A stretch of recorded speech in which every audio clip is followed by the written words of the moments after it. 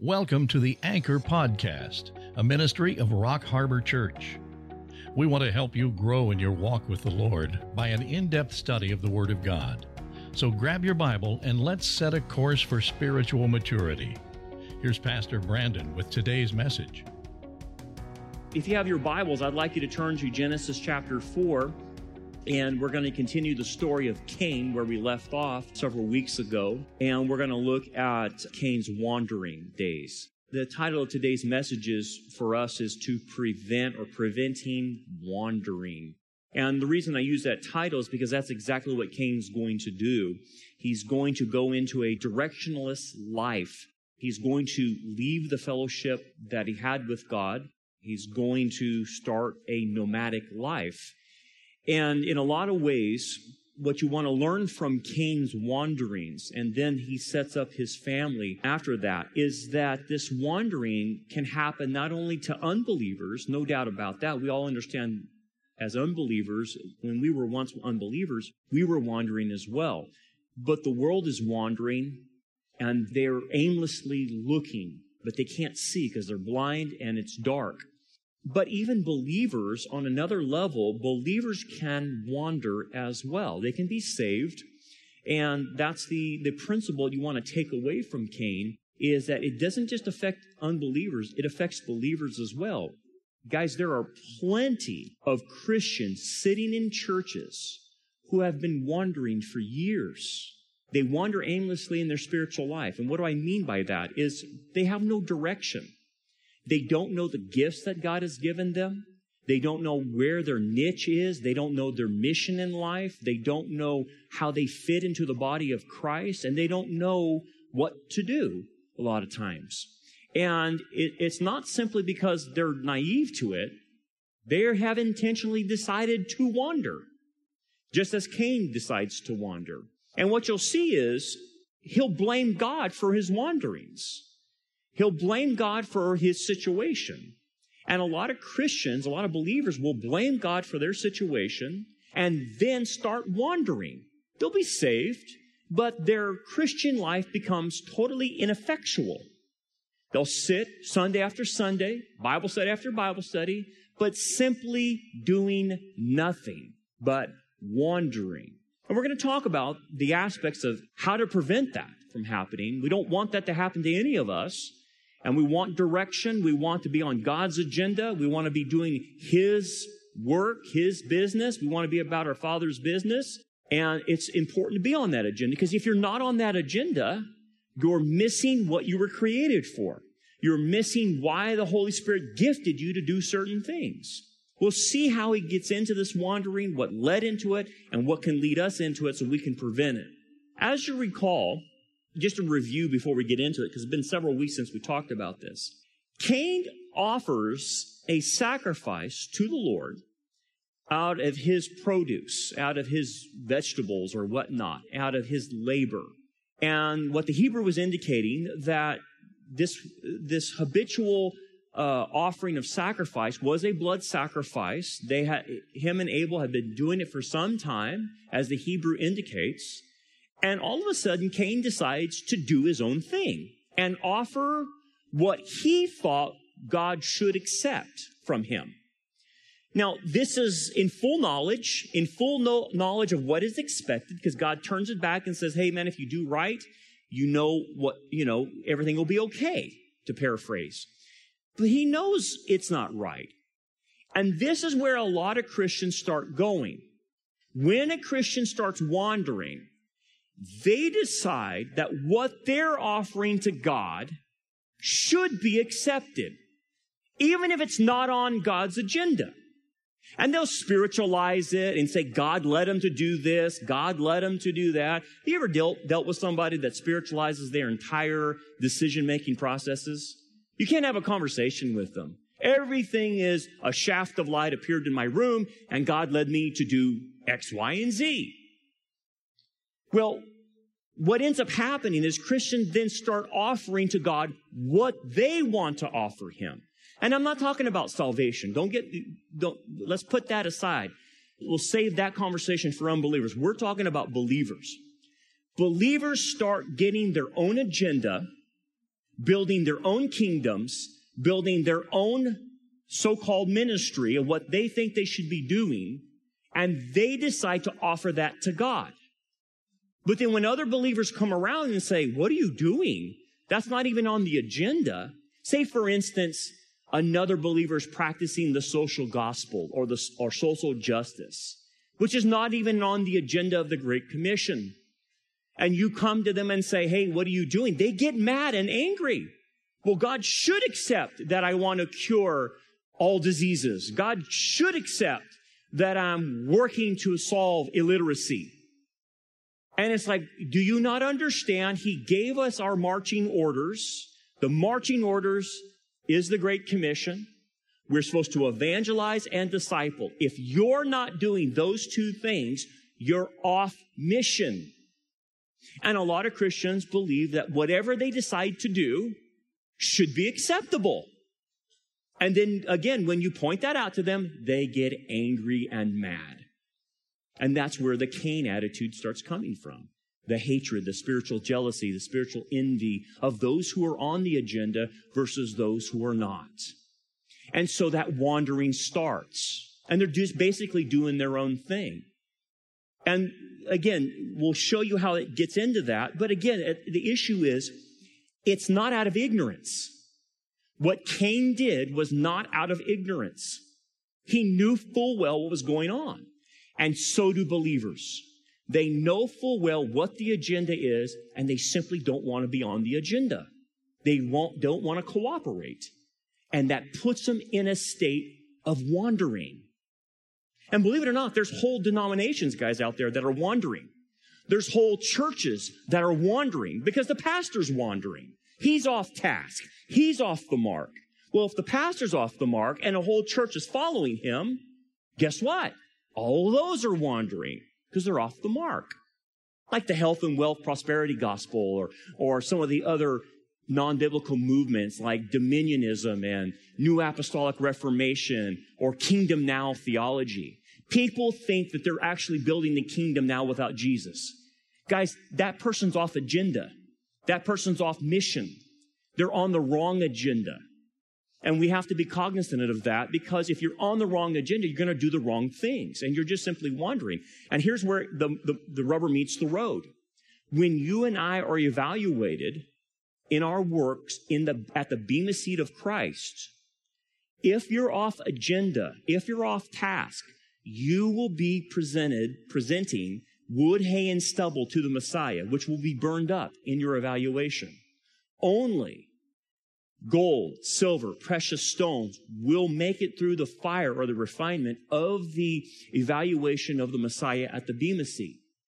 The only way you present the Messiah with gold, silver, and precious stones is if you're on task and you're doing what he told you to do. Other than that, you will be presenting an offering of Cain to the Messiah. I know that's a lot to absorb, but that's the principle. And then now I want to show and look at how did he get there? How did he get off task? Well, obviously he presented the wrong thing. Let's look at some of the scriptures prior to what we're going to get into, just as a recap to understand how did this flow? What happened after he presented the wrong thing, that he got off of track? Well, he murdered his brother, and it starts in verse 10. And he said, "What have you done?" The Lord's questioning Cain. "The voice of your brother's blood cries out to me from the ground." And again, as this is a review, out of spiritual envy, he kills his brother because Abel is doing the right thing. He's on task. He's on agenda. Those off agenda, what ends up happening is they become spiritually envious or jealous of those on task, of those obeying. Yeah. They actually get jealous of those obeying because God is accepting their obedience and their fellowship, and they're not being accepted in fellowship, so they get mad. And instead of correcting their issues, they just start attacking other people. And so he attacked Abel and killed him. Just bloodthirsty at that point. That's how angry he became. Verse 11. So God's talking to him. "So now you are cursed from the earth." Notice this, from the earth, not eternally. Most people think that Cain was an unbeliever. That's debatable. Some theologians believe he's a believer, but he's out of fellowship for the rest of his life. Is it possible for a believer to get out of fellowship for the rest of their life with the Lord? Absolutely. Ananias and Sapphira died out of fellowship. Some of the Corinth church died out of fellowship because they wouldn't get the Lord's Supper straightened out in their own personal lives.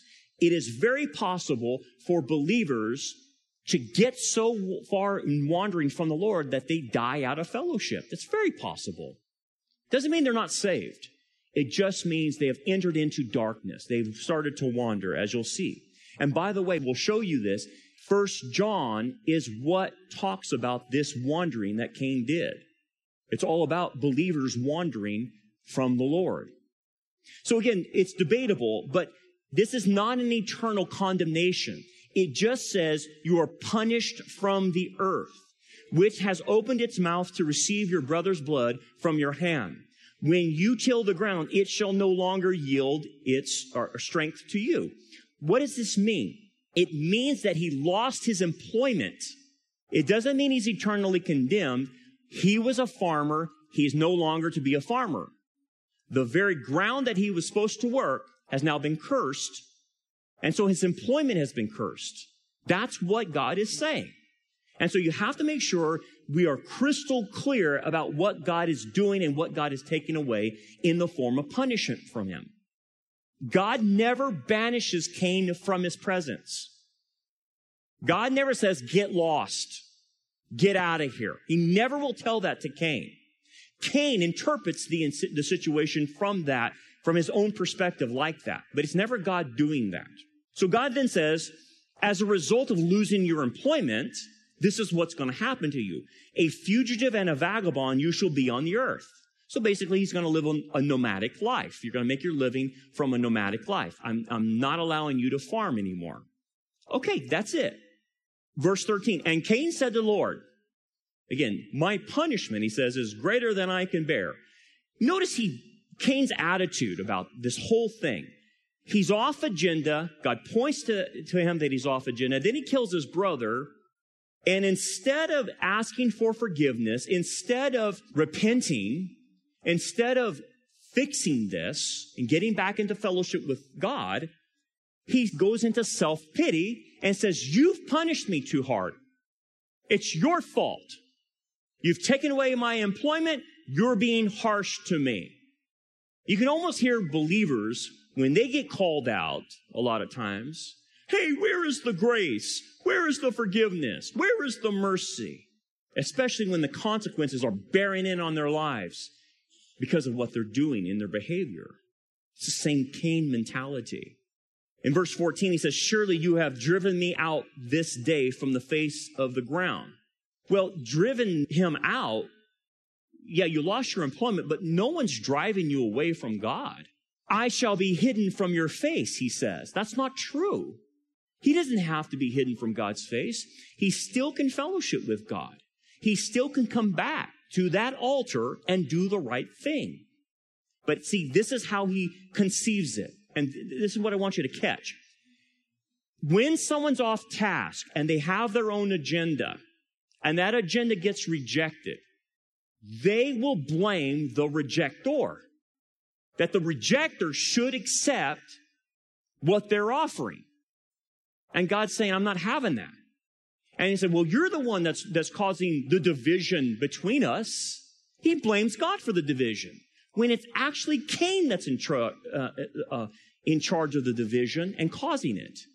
But that's how people get. They will not self-evaluate when they start wandering. They will not self-evaluate and say, it's me that's causing the problem. No, it's everyone else. It's God. It's the pastor. It's the ministry leader. It's my teacher. It's this. It's that. They will not put the burden on themselves. And that's what Cain's doing. He's blaming God for the whole thing. I shall be a fugitive and a vagabond on the earth. And so that's true, but then he adds something to it. And it will happen that anyone who finds me will kill me. So basically, he's blaming God. You have put me in a situation that people are going to kill me. Isn't that ironic? He killed his brother, and he's worried about getting killed. How ironic is that? But the funny thing about it is, when someone is wandering, they will accuse others of the very thing they do. Russian collusion. Don't they say that about Trump? But what have we found out? They were running uranium through Obama. Obama had a uranium deal with the Russians. Hillary Clinton and Bill Clinton tied into the Russians. They blame others for the very thing they do. That's a wanderer. I find that amazing that Cain does that to even God. They'll kill me, and other people will kill me. See, what Cain is doing, he's framing the world in the way he thinks. He thinks, I'm like this, so they will be like this. He's dead wrong. But that's what happens to a wanderer. They frame the world as they are, as they think. They become a god unto themselves in that sense. And so he's not seeing reality right. So the Lord corrects him and gives him a measure of grace and mercy, which he doesn't deserve, but he does it anyway. And the Lord said to him, therefore, whoever kills Cain, vengeance shall be taken upon him sevenfold. So perfect justice will happen if this happens, God says. I'll assure you of justice. And the Lord set a mark on Cain, lest anyone finding him should kill him. So God's saying, look, I'm going to correct you. People are not like you. This world's not going to turn into vigilanteism. I'm going to prevent that because I'm going to control the justice here. And so I'm going to give you a mark just to reassure you that what you did will not happen to you. It's just an act of mercy, and it's part of his grace. And that's how God is all the way through this, even though Cain's accusing God of many things. Okay, so that's a review. That's review. That's where we're at. And so now we enter into the scripture where he starts his wanderings. And this is important. This is what we want to learn, okay? And then it says verse 16. So here's where we pick up in the rest of the story. Then Cain went out from the presence of the Lord and dwelt in the land of Nod on the east of Eden. Now let me explain that. God never sent him away. He decides, as in the state that he's in, the spiritual state he's in, to start drifting from God. He's mad at God. He's mad at everyone else. He's accusing God falsely of other things. So when you set the world up like that, you remove yourself from God. It's funny how you'll watch this in believers' life. They'll start drifting slowly but surely, and you'll watch them drift away, start walking away. They'll have other preoccupations and other things going on in their life. They'll spiritualize it, saying, God led me to do X, Y, and Z. But what they're doing is drifting and covering up the drifting by spiritualizing it. I know that sometimes is complicated, and I'm not asking you to see through it. I'm just telling you, watch their behavior. A wanderer is easy to spot. You know why? Don't listen to what they say. Watch what they do. They will wander. They will go away. You won't see them for weeks at church. You won't see them for weeks at Bible study. You won't see them for weeks in fellowship with other believers. They start drifting. And they'll blame everyone else. Cain blamed God, blamed everyone else. And these people will start blaming other people. Well, people just don't connect to me. Hey, and I've told many of them, you have to be in the lane of traffic where the church is in order to connect. But if you're not in the lane of traffic when the church meets on Sunday or Wednesday night or a Bible study or wherever the church is at or the assembly, how can you expect people to connect to you when you're never here? Don't give me this idea no one wants to connect to me. But that's a wanderer. They've removed themselves from the body of Christ. And that's intentional. There's a reason behind it. They're ticked off at God. For some reason, they're mad. So he starts this wandering. Now notice where he went. The land of Nod, east of Eden. So remember, we're not talking about, the Garden of Eden is a locale, and then obviously the temple garden is there in Eden. So he goes east of Eden. And this place called the land of Nod. The funny thing about Nod, the word Nod in Hebrew, means wandering. That's where we're getting the word wandering. It's the land of wandering. Moses is trying to communicate to you and I a message. He went there, but it's also symbolic of the spiritual state Cain is in. He's wandering. And whether Cain is a believer or an unbeliever, he's wandering. So he's in the land of Nod. And I want you to think about that. The majority of the world is in the land of Nod. Many believers are in the land of Nod. They're just wandering. They're not where they're supposed to be in the presence of the Lord. So he did this. So as you recall, in the Garden of Eden, a cherub would guard the entrance to the temple garden. We talked about that. And this cherub prevented people from going in and having full access. And again, this is an early form of understanding the temple garden. And let me show you another picture of the temple garden rudimentary. You remember, obviously, the tabernacle that Moses set up and then eventually the temple. Well, the garden temple was simply similar to that, but it simply had no walls and no roof.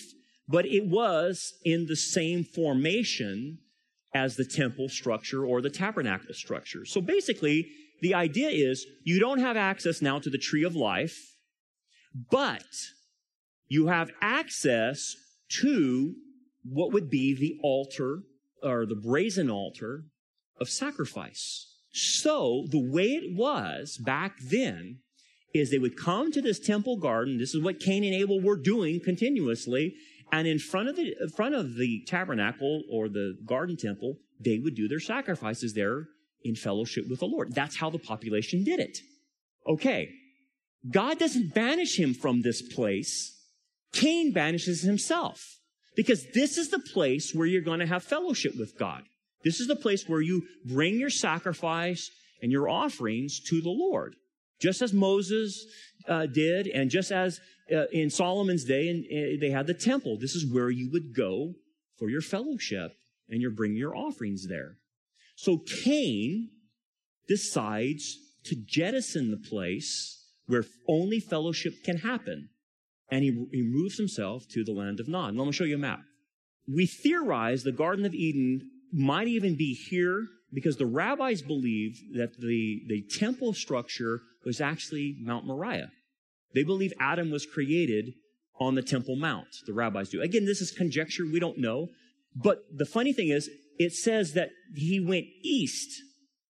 He left the area where, if this is true, where the garden temple was, where eventually the tabernacle and the temple were there, it would make sense, and this is where the theory comes from, that he went into the Fertile Crescent. Because interesting enough, and you study ancient civilizations, all the ancient civilizations started right here. And so, again, you can't see it as a desert because the whole globe would have been like a tropical jungle and vegetation everywhere. There were no deserts or whatnot. And so he decides to possibly leave this area. Maybe the area was here. I don't know. And he goes to here. Now, the funny thing is, it says it's called the land of Nod. Okay. In ancient civilizations, one of the first cities, we'll look at this next week, is Eridu. It's possible that Eridu was the first city that Cain made. As you'll see later in the text, he creates a city. He starts making cities. And this is funny because this is where it all started. Now notice, connection. When God decides to do a new work through Abraham, which we'll see, where does he call Abraham from? Where's Abraham at? And he brings Abraham up through the Fertile Crescent and then down into where it all started. So the promised land is always here. Every good thing happens here, but every bad thing goes east. Babylon will eventually be created here, right? In the Fertile Crescent between the Euphrates and the Tigris. There's a connection there. Nothing good, except for Abraham coming out of this, nothing good happens here. It's always bad stuff happening here. Eventually, prophetically, guess what? The Antichrist will make his headquarters right here. This area seems to have a lot of high demonic activity, a lot of evilness, and you can start tracing it all the way back to Cain. But anyway, that's what I want you to see. Okay, verse 17. Let's go back to the text. And Cain knew his wife, And she conceived and bore Enoch. Let's explain this. Where did Cain get his wife? I thought it was just Adam and Eve and Abel and Cain. No.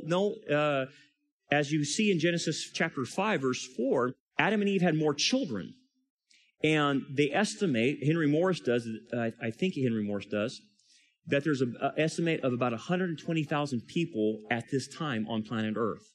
And at this point, there's no incest laws. Incest laws don't get put into effect until 1500 BC with Moses and the Mosaic Law.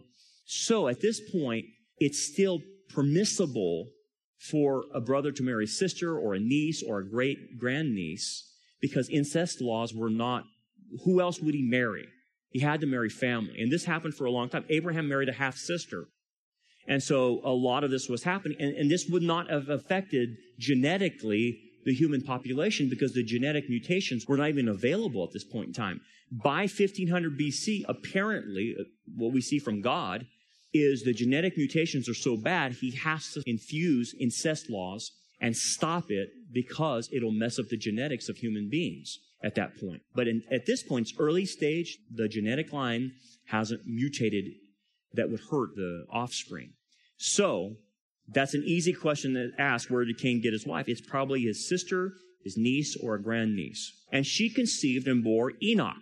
Notice the name Enoch. Enoch does not possess any hint of God's name in the boy's name. Like some people, like their name will say God does this, like Joshua, God saves, or like Danielle. Like you'll see names that end with E-L. Well, that's a tag on referring to Elohim or El, which refers to God. But Enoch has no hint of God's name in it. It tells you where Cain's at. Enoch in Hebrew is Hanok. Hanok. And it's a derivative of the same root in Hebrew as Hanukkah, which is the Feast of Dedication that happens in December for the Jews, Hanukkah. Enoch's name is a derivative of that, which means dedication in Hebrew, Hanuk. But the dedication is not to God.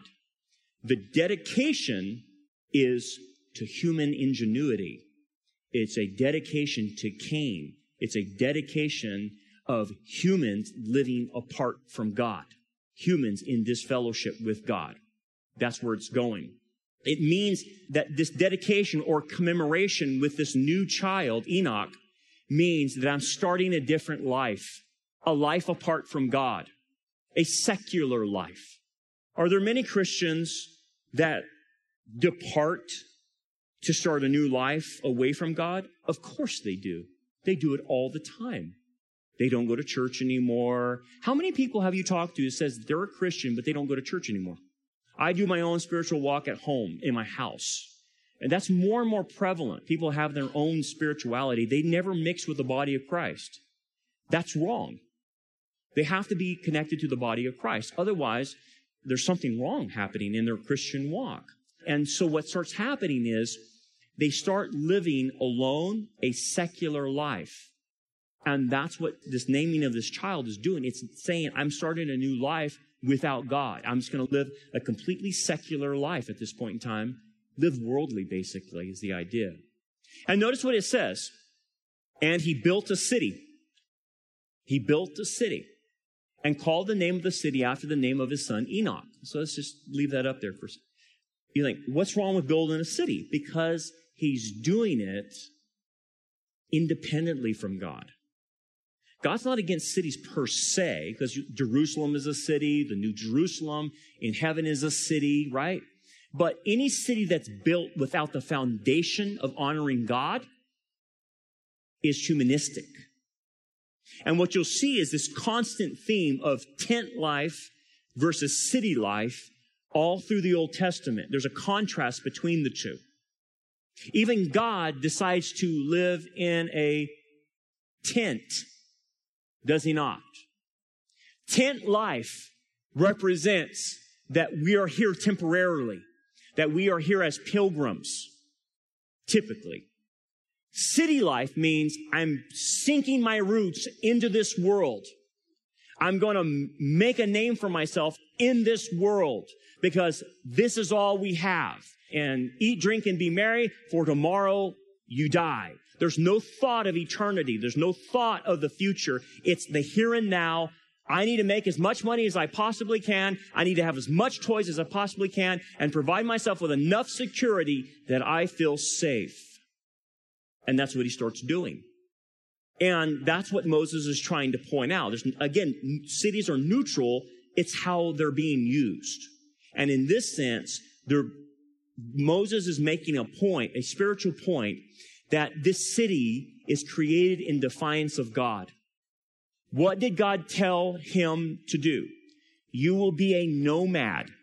You are to live in a tent, basically, for the rest of your life. You are to be a pilgrim to basically learn his lesson. So Cain takes upon himself to soften the punishment, soften the consequence of his decisions to leave God and to not be a wanderer. So therefore, he sets his roots down in opposition to God to create a city. And what would he get out of this city? Well, he's going to get defense. It's surely defiance. He's going to get protection. A city represented security. It represented power because he's going to be in control. It's self-idolizing himself because he's naming it after his own kid. And eventually he's going to centralize all commerce in this city, tax it, and have a central bank. And that right there will carry on to the Tower of Babel. And before you know it, a guy like Nimrod will say, I'll be in charge of the entire world. He will be the first Antichrist type of individual. But this is setting up the whole thing right now, embryonically. And so this idea then, again, we'll go back to a map. This city called Enoch, most people think it's Eridu. And you can go and Google this and look it up online and look at the ruins of Eridu. There's not much there other than sand, but there was a massive population there. And they believe it's one of the first cities in ancient Samaria, in ancient Mesopotamia. And maybe it is, maybe it isn't, but nonetheless, this is where the first cities start outcropping. This is Eridu recreated based off what they think it looked like. If that is, then perhaps you're looking at the city that Cain built, recreated. And these cities were massive. They were complex. They had running water. They had irrigation. They had everything. Man, they are very sophisticated. Folks, they are so sophisticated. That's why this whole ancient alien theory has made its way to TV, because it's so sophisticated. They said, well, how could ancient man come up with these ideas? They don't understand. From the Bible's perspective, these people were geniuses. Adam and Eve used their full brain capacity. We're today only using 3%. Think about that. 3% versus 100% capacity. Cain's not a dummy. Don't think that he's a dummy. If he creates a city, this dude had engineering abilities that no one could match him today. And they created these magnificent cities in defiance to God, highly industrialized, and so much technology, they don't know how they got this technology. Pretty amazing. But nonetheless, this is what he did in defiance to God in his wandering days. Okay, that being the case, that being stated, let's go back to the principle. As a believer, how do I prevent this from happening? That I start wandering, I start creating my own agenda, and I start building my city, per se. And the reason he's building this city is for security. He's afraid of being attacked. So most of the cities in the ancient world had walls around them. And guaranteed this city had a wall around it. So at the end of the day, what people will do once they start wandering, because they don't feel the security of God anymore, they will start building their life around their thinking of security, of what gives them security. And it's mainly, guess what? Money, power, position, in order to give them the security they should naturally get from God. And that's how the transfer starts happening. Let's do some application then. How do we prevent this? Well, Hebrews chapter 1 gives a warning about this. And I'm going to take you through some scriptures pretty rapidly right now. Hebrews chapter 12 says this: let us lay aside every weight and the sin which so easily ensnares us, and let us run with endurance the race that is set before us. What is the race set before you? Again, it's not your own agenda. It's the agenda of the Messiah, the Great Commission, and all that entails involved in that, and how you fit into that agenda. That's the race you're supposed to be running. So right there, you already know you're on task. You're supposed to be on mission with your life. Your life has to make a difference through the Great Commission. You can't be doing your own thing. Okay? Why is wandering then so spiritually dangerous, Brandon? Again, let's go back to the scriptures, and I'm going to rapidly go through this. Hebrews chapter 5 mentions this. For though by this time you ought to be teachers, you need someone to teach you again the first principles of the oracles of God, and you have come to need milk and not solid food. The idea is this. When you start wandering, you actually go backwards in your Christian walk. You don't get to stay at the level that you made or got to. You actually walk backwards in your sanctification. I'm not talking about salvation. I'm talking about sanctification. And what happens is you start forgetting stuff. The principles that you learned goes bye-bye, and you actually start regressing in your walk according to Hebrews. And watch what happens at the end. Verse 14, but solid food belongs to those who are full age, mature. That is, those by reason of use have their senses exercised to discern both good and evil. When you go backwards, you cease to be able to spot good and evil. You go blind. You can't see it. Why do you think so many Christians are accepting gay marriage? Why do so many Christians accepting social justice? It's because they have regressed and they have now ceased to understand the difference between good and evil. That's the problem. That's why wandering is so dangerous. Let me show you another passage. 2 Peter 1, 5 through 9. But also for this reason, giving all diligence, add to your faith virtue. And this is all talking about spiritual maturity. To virtue knowledge, to knowledge self-control, to self-control perseverance, to perseverance godliness, to godliness brotherly kindness, and to brotherly kindness love. For if these things are yours and abound, if you're maturing, not wandering, you will be neither barren nor unfruitful in your knowledge of the Lord Jesus Christ. So the first thing is, you'll be fruitful if you keep doing this, but if you start wandering, you're going to become unfruitful. You're going to be barren. Continue on. For he who lacks these things, those who are wandering, not spiritually mature, is short-sighted, myopic in the Greek, even to blindness, and has forgotten that he was cleansed from his old sins. The idea is that believers will blind themselves by starting to wander, by not maturing. And there's a lot of believers now, as you're noticing, that have been blinded. They can't see anymore spiritually. They're functioning in the world blind. And that's why it's so dangerous. This is why you're seeing the great apostasy happen, because this is happening. And what does this lead to, guys? Think about this. If you're spiritual blind, what do you think the devil's going to do with you? He's got you. You are like shooting fish in a barrel. He's going to lead you astray. This is how the devil leads people astray. And what does he do? This leads to divorce. This leads to broken relationships. It leads to fights. It leads to church splits. It leads to people becoming hostile to other believers. It leads to people losing rewards, temporal blessings, and sometimes a shortened physical life. Because the devil starts leading them astray. Okay, question. Now let's get to the bare bones. This is direct application. 1 John explains how this all starts and where it ends up. How does it start? What starts me wandering away from the Lord? First, disobedience.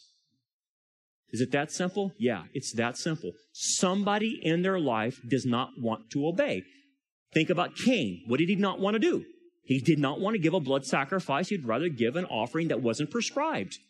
So the first thing is disobedience. Look what 1 John says about this. If we say that we have fellowship with him and walk in darkness, this is talking to believers, not unbelievers, by the way. 1 John is about believers. We lie, we meaning believers, and do not practice the truth. So the first stair step in this wandering is I just decide in my own personal life, I'm not going to practice the truth in this area or category of my life, whatever it is. I'm just not going to do it. I don't care what God says. I don't care what other believers say. I'm going to do my own thing. Be careful. Be careful. You are starting down the path of wandering. What happens after that?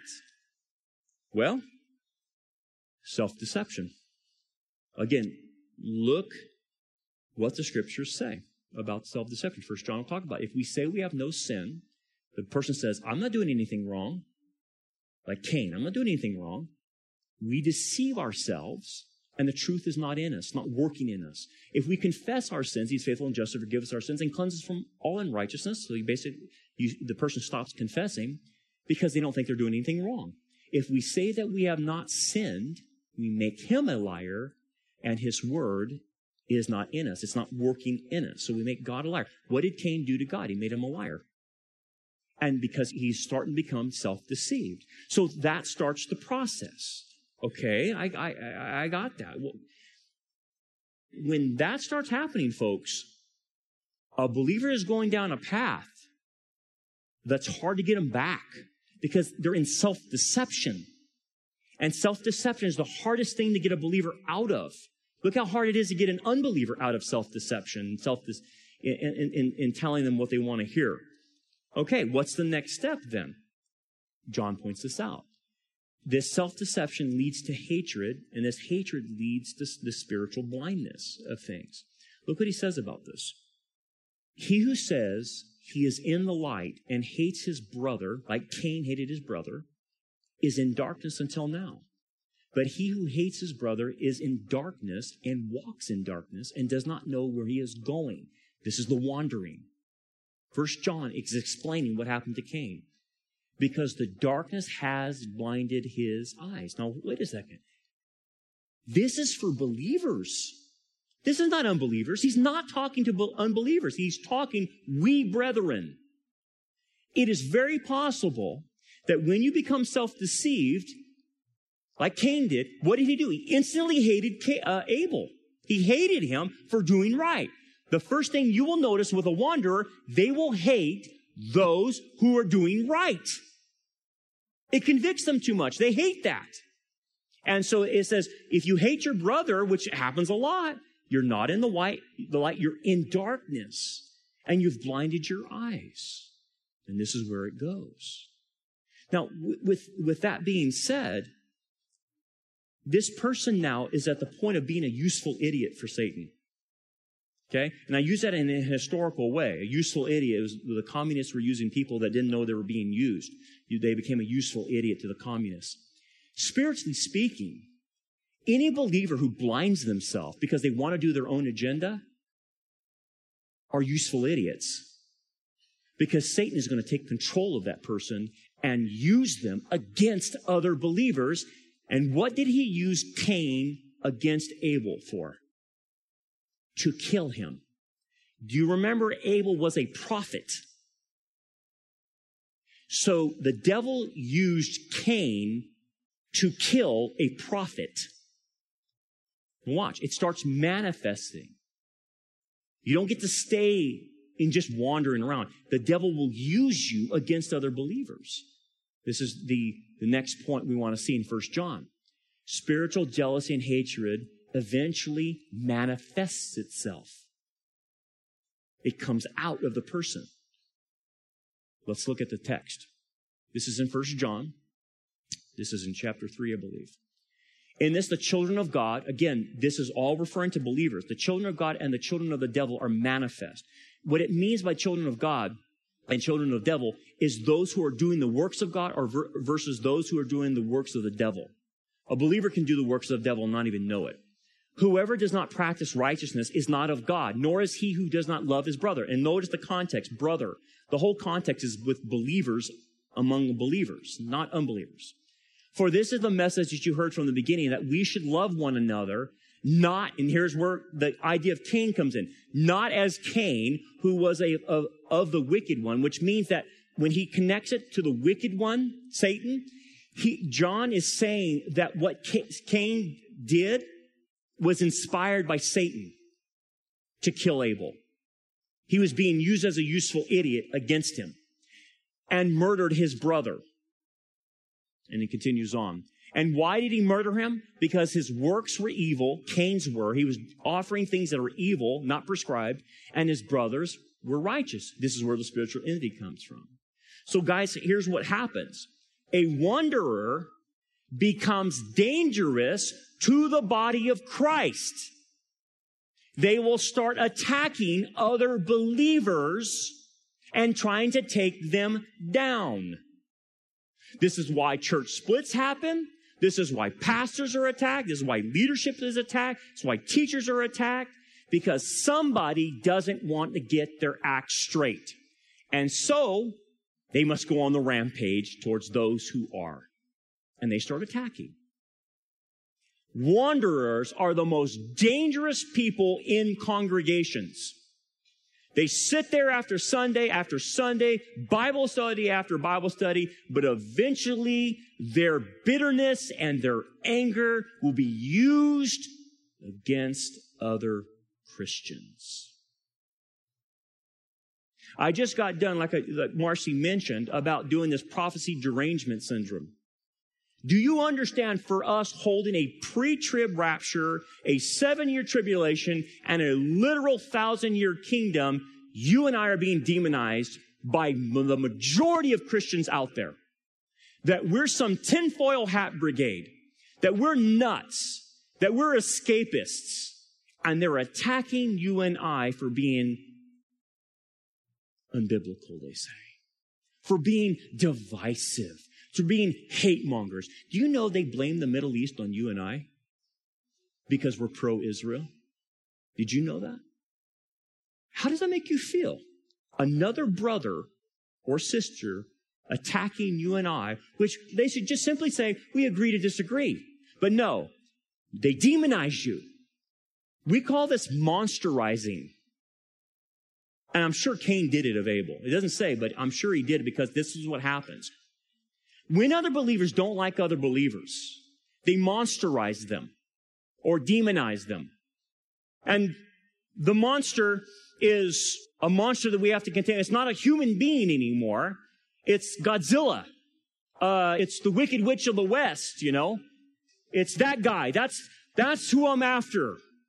This guy has to be stopped. Let's bring out the torches and pitchforks, because this other believer has turned into this. Or if it's a she, she's turned into this. She's a witch. We have to stop her. You see what I'm saying? And then they will mount the charge against Godzilla or the Wicked Witch of the West. Why do they do that? For the same reasons Cain did. The same reasons. To feel justified in the way they feel. Their spiritual envy, their spiritual jealousy for those who are doing the right thing and serving God, they actually attack. And these are other believers. Because they're off agenda. Man, that's sick, Brandon. Yeah, I know. But why do you think there's so many corrections in the New Testament, in the letters to the churches, about people doing this to each other? Why would there be an admonition, hey, quit hating your brother? You think, oh, believers would hate each other? Absolutely. Absolutely, especially if you're doing marriage counseling. Oh, you'll see it there. They hate their spouse. That's the biggest monster they've ever seen. Right?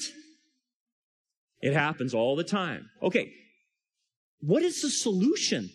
What is the solution? And by the way, the scriptures give you a solution. Let me show you the solution. The solution is, how do we get out of this spiritual wandering? Simple. Watch this scripture. It's 1 John. 1 John takes us all the way through it. If someone says, I love God, and hates his brother, he is a liar. For he who does not love his brother whom he has seen, how can he love God whom he has not seen? And this commandment we have from him, that he who loves God must love his brother also. You can't say, me and Jesus are tight, but I hate my spouse. You can't say that. You can't say you hate another believer and say you and Jesus are in fellowship. That's crazy talk. You're lying to yourself because you're self-deceived. And he says, whoever believes that Jesus is the Christ or the Messiah is born of God. Okay. And everyone who loves him, who begot, also loves him who is begotten of him. Talking about other believers. Now here's the key scripture to the solution. I want you to note this to prevent wandering. By this, we know that we love God. We love the children of God. How do I know I love my brother? When we love God and what? Keep his commandments. For this is the love of God, that we keep his commandments. What did Cain do? He disobeyed the commandment to bring a blood sacrifice, did he not? So what started the whole thing off is someone saying, I don't want to do it. Scripture says, don't become unequally yoked. But many of our Christian young people become unequally yoked. What are they telling you? With their behavior. I don't want to obey that commandment. I think I know better. And God should accept my new relationship with this unbeliever. And if he doesn't, I'm mad at God, and I'm mad at all the Christians who point this out to me. Right? That's how it works. And pick any sin you want. It starts with someone saying, I'm going to do my own thing. But if you want to show love to somebody, by the way, the word is agape in the Greek. It has nothing to do with emotion. Hey, let's go sit down and have coffee and connect. That's not what it's talking about. That's connection on a phileo level. Agape is completely different. It's unemotional. Agape is an unemotional love that God has for us. Not that that emotion's not there, but it's secondary to agape. Agape seeks the highest good for the individual by ministering to them, by giving them grace and mercy. That's how you love other people. It's not this gushy, emotional thing like Eros or Philadelphia could be.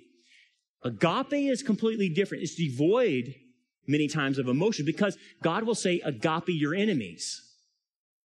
And to agape your enemies, the emotions are not there. I guarantee you the emotions won't be there. But it says act in their behalf. Act for the best for them. So, here's the thing. Here's the application. In order to prevent wandering, I simply need to obey. And I need to obey the agenda. And when I obey the agenda, I actually automatically will love my brethren. Because I'm obeying. If I obey, I will exude love towards other people. Now, I may not be this emotional, gushing forth individual, but if I'm doing what I'm supposed to do, and it actually exudes the kind of agape I'm supposed to be giving other people. Is it that simple? Yeah, it's that simple. Let me show you this guy and end on this. This will blow your mind. This guy's in El Salvador. His name is Santiago Sanchez. He's 69 years old. He's in El Salvador. So if you go with Steve Kern on a mission trip, you might be able to see this guy. He claims that God led him to dig a hole for the last 18 years. That God actually led him to dig a hole. This is what this guy does every day. He gets up at 3 a.m, he takes his shovel, and he shovels in this hole that he's been digging for 18 years, a hole. And he comes out with about 90 pounds of dirt and rocks every day, and then goes home to his wife and acts like nothing's happened. And his wife and him totally spiritualize what he's doing. They say, this is from God. And they say, when God calls you to do something, you just do it, even if it doesn't make sense. Oh, no, you don't. That's crazy. Digging a hole for 18 years, that's wood, hay, and stubble. You're off task. You're off agenda. Because how is this guy evangelizing? He's not. How is this guy discipling? He's not. How is this guy growing? He's not. So how can you tell me that God led you to dig a hole for 18 years? what you're seeing with this individual, if he believes in God or whether he's not, he is a wanderer. He is not on task. I use that as an example. That's an extreme example, but guys, Christians get into wandering all the time. And it simply comes back to this: will you obey? Thanks for downloading the Anchor Podcast. We hope this study was a blessing to you. Support for this podcast comes from your generous gifts and donations. For more information about our ministry, we invite you to check out our website, rockharborchurch.net. Also, check out our YouTube channel, Rock Harbor Church Prophecy Update, where we focus on signs of the times and present a wide range of sermons and discipleship lessons. So until next time, keep looking up, for our redemption draws near.